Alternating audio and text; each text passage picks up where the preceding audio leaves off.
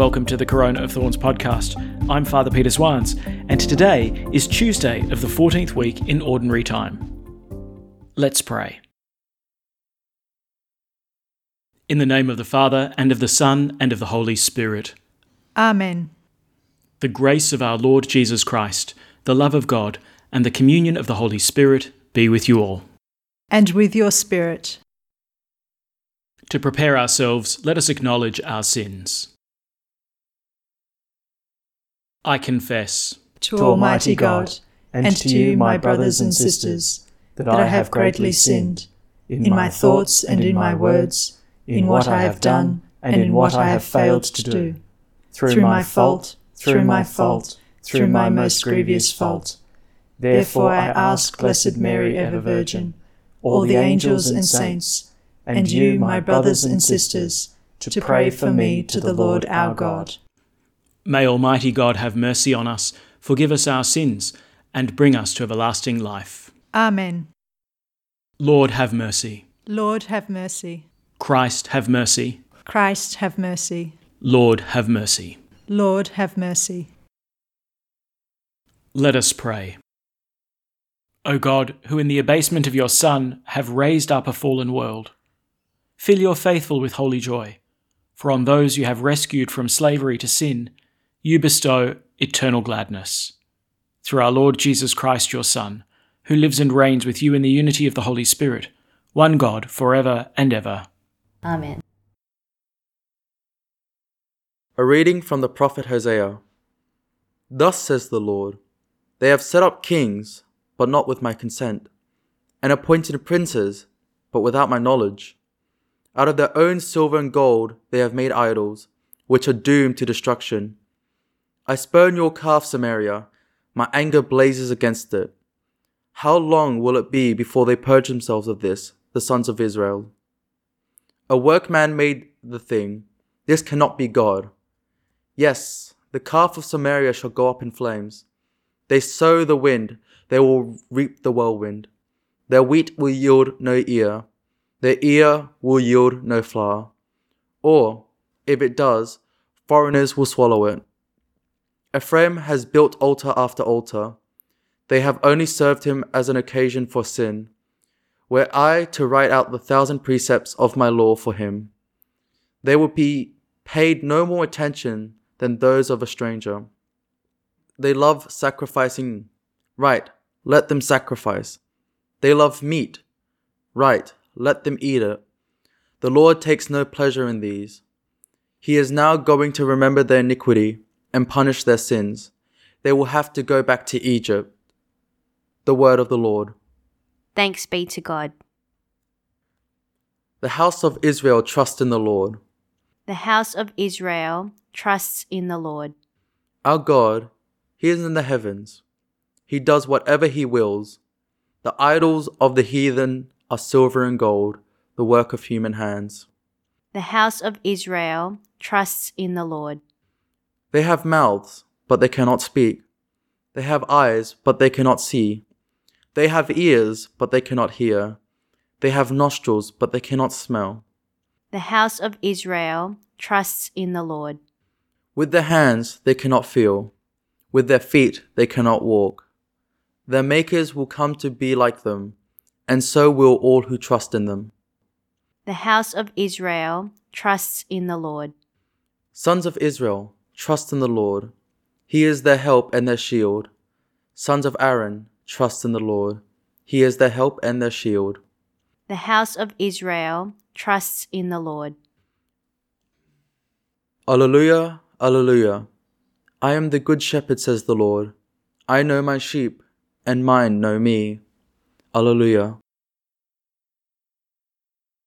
The Lord be with you. And with your spirit. A reading from the Holy Gospel according to Matthew. Glory to you, O Lord. A man brought to Jesus a dumb demoniac. And when the devil was cast out, the dumb man spoke, and the people were amazed. Nothing like this has ever been seen in Israel, they said. But the Pharisees said, it is through the prince of devils that he casts out devils. Jesus made a tour through all the towns and villages, teaching in their synagogues, proclaiming the good news of the kingdom, and curing all kinds of diseases and sickness. And when he saw the crowds, he felt sorry for them, because they were harassed and dejected, like sheep without a shepherd. Then he said to his disciples, "The harvest is rich, but the labourers are few. So ask the Lord of the harvest to send labourers to his harvest." The Gospel of the Lord. Praise to you, Lord Jesus Christ. So yesterday we had a really beautiful reading from the prophet Hosea, where God was speaking about his promise to take his bride back to himself after her unfaithfulness to the covenant, that there would be a new covenant to establish a new relationship between God and his people. But we're going back to the warnings now. And Hosea is speaking to the people of the northern kingdom.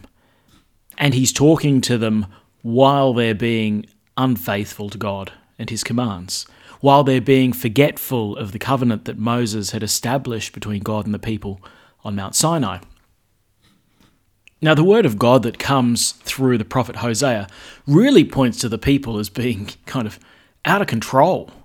They've set up kings without my consent, they've appointed princes without my knowledge, and they've made their own idols out of silver and gold. I spurn your calf, Samaria. Now, that sounds familiar, doesn't it? A golden calf? Well, that happened at the foot of Mount Sinai. Well, they're back at it again. And God says, look, a workman made this thing. It can't be God. Then Hosea speaks about Ephraim being another region in the northern kingdom, having built altar after altar. Now, obviously, these altars aren't dedicated to the worship of the God of Abraham, Isaac, and Jacob. And it's at this point that God says, well, fine. You like sacrificing? Go ahead and sacrifice. You like meat? Go ahead and eat it. Make your choices. But your choices have consequences. Now, I think we need to be a little bit clear about what these consequences are and where they come from. Because I think, we could fall into the trap of thinking that, God's actually just being a little bit petulant. He's being a little bit childish. The people of Israel, they aren't worshipping him, and he's not the center of attention, and therefore he's going to send them all sorts of disasters just to get their attention back and to remind them who's boss. That's not what's going on here. God instead, through the prophet Hosea, is saying to them, look, what you're worshipping, what you're basing your life on, is not real. The calf that you've made, these idols of silver and gold, they're the work of human hands, and you're worshipping them as if they could bless you. And this is beautifully reflected in the psalm which we read today. The idols of the heathen are silver and gold, the work of human hands. They have mouths, but they cannot speak. They have eyes, but they cannot see. They have ears, but they cannot hear. They have nostrils, and they cannot smell. With their hands, they can't feel. With their feet, they can't work. And their makers will come to be like them, and so will all who trust in them. Why? Because your trust is completely misplaced.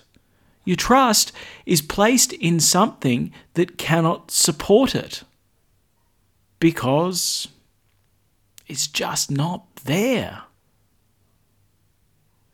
The sons of Israel, says the psalm, sons of Israel trust in the Lord. He is their help and their shield. Sons of Aaron trust in the Lord. He is their help and their shield. So the disaster that comes upon the northern kingdom through the Assyrians, it's not so much that God is sending his wrath down upon them because they dared to stray from the worship of the one true God and now he's grumpy. No, it comes as a kind of spiritual physics. If you do this, then that happens.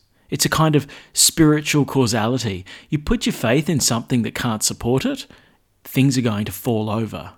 And so the prophet Hosea has this wonderful phrase, they sow the wind, they will reap the whirlwind. The harvest comes as a consequence of the sowing, but only more so because there's a kind of multiplication that happens. You put in the wind, you reap the whirlwind. Now Hosea continues on. He says, their wheat will yield no ear, the ear will yield no flour, and if it does, foreigners are going to take it. Why? Because they've turned from the source of their life. So here's the thing, if you turn your back on God, who has given you your freedom, liberation, well, you're going to slide back into Egypt. Hosea says he is now going to remember their iniquity and punish their sins. They will have to go back to Egypt. Again, not because God is grumpy and he wants to seek his revenge against the Israelites, but because that's the natural consequence of being separated from God. It's slavery. You put yourself outside of God's great exodus, and in a kind of game of snakes and ladders, if you're not climbing the ladders, you're sliding down a snake. And of course we know what happens. Israel doesn't heed the warnings of Hosea, and the Assyrians come and they make a whole mess of the country. And though God allows us to experience the consequences of our sin, he's not mere justice, because rightly we should get what we deserve. God is not pure justice. His justice turns on itself in mercy. In this passionate love which Hosea was speaking about, he will send his Messiah, his Redeemer, the one who will re-establish a new covenant after the infidelity of Israel. And this is where I think we have a beautiful little dovetail between the first reading and the gospel. And it's a little bit of a fluke because we're doing a continuous reading through Matthew's gospel, so it just happens that this little bit comes up and is matched with this reading from the prophet Hosea.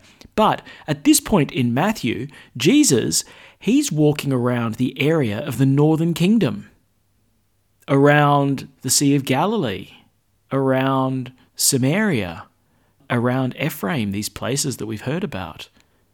Jesus is walking in that territory which had been so unfaithful and which had been declared barren as a consequence of their idol worship. But now, Jesus, who is the expression of the merciful love of the Father who wants to draw his people back to himself, Jesus himself declares, the harvest is rich, that in being brought into new relationship with God, in him, the new covenant that's established in Christ, there is a whole new fruitfulness, and this fruitfulness is brought about by God's grace, and it needs workers, labourers, to bring in such an abundant harvest. Let's not kid ourselves. Sin does have its consequences. And, we can make such a mess of our lives if we're given over to sin and sinful passions. But we can see that Jesus, coming into the northern kingdom, coming into that very place where Hosea did his first preaching, that he's come in order to rescue his people. He's cast out the devil that holds authority over people. He's walked around proclaiming the good news, which is freedom from what holds us captive. From disease, from sickness, from Egypt. And when we're in right relationship with God, the harvest is indeed rich. And so we have once more the invitation to turn away from the false idols which bring nothing, and to turn toward the one true God, the God of our Lord Jesus Christ, who is the source of life, the Lord of the harvest, the one who makes us truly fruitful. At the Saviour's command, and formed by divine teaching, we dare to say, Our Father, who art in heaven, hallowed be thy name. Thy kingdom come, thy will be done, on earth as it is in heaven. Give us this day our daily bread, and forgive us our trespasses, as we forgive those who trespass against us. and lead us not into temptation, but deliver us from evil. Deliver us, Lord, we pray, from every evil. Graciously grant peace in our days, that by the help of your mercy we may be always free from sin and safe from all distress, as we await the blessed hope and the coming of our Saviour, Jesus Christ. For the kingdom, the power, and the glory are yours, now and forever. Let us welcome Christ into our hearts with an act of spiritual communion. My Jesus, I believe that you are present in the most holy sacrament. I love you above all things, and I desire to receive you into my soul. Since I cannot at this moment receive you sacramentally, come at least spiritually into my heart. I embrace you as if you were already there, and unite myself wholly to you. Never permit me to be separated from you. Amen. The Lord be with you. And with your spirit. May Almighty God bless you, the Father, and the Son, and the Holy Spirit. Amen. Go in peace. Thanks be to God. And we finish by praying Pope Francis's prayer to Mary during the coronavirus pandemic. O Mary, you shine continuously on our journey as a sign of salvation and hope. We entrust ourselves to you, health of the sick. At the foot of the cross, you participated in Jesus' pain with steadfast faith. You, salvation of the Roman people, know what we need. We are certain that you will provide, so that as you did in Cana of Galilee, joy and feasting might return after this moment of trial. Help us, Mother of Divine Love, to conform ourselves to the Father's will and to do what Jesus tells us. He who took our sufferings upon himself and bore our sorrows to bring us through the cross to the joy of the resurrection. Amen. We seek refuge under your protection, O Holy Mother of God. Do not despise our pleas, we who are put to the test, and deliver us from every danger, O glorious and blessed Virgin. Amen. Thanks for praying with us, and may God bless you abundantly, so that this day may give glory to God the Father.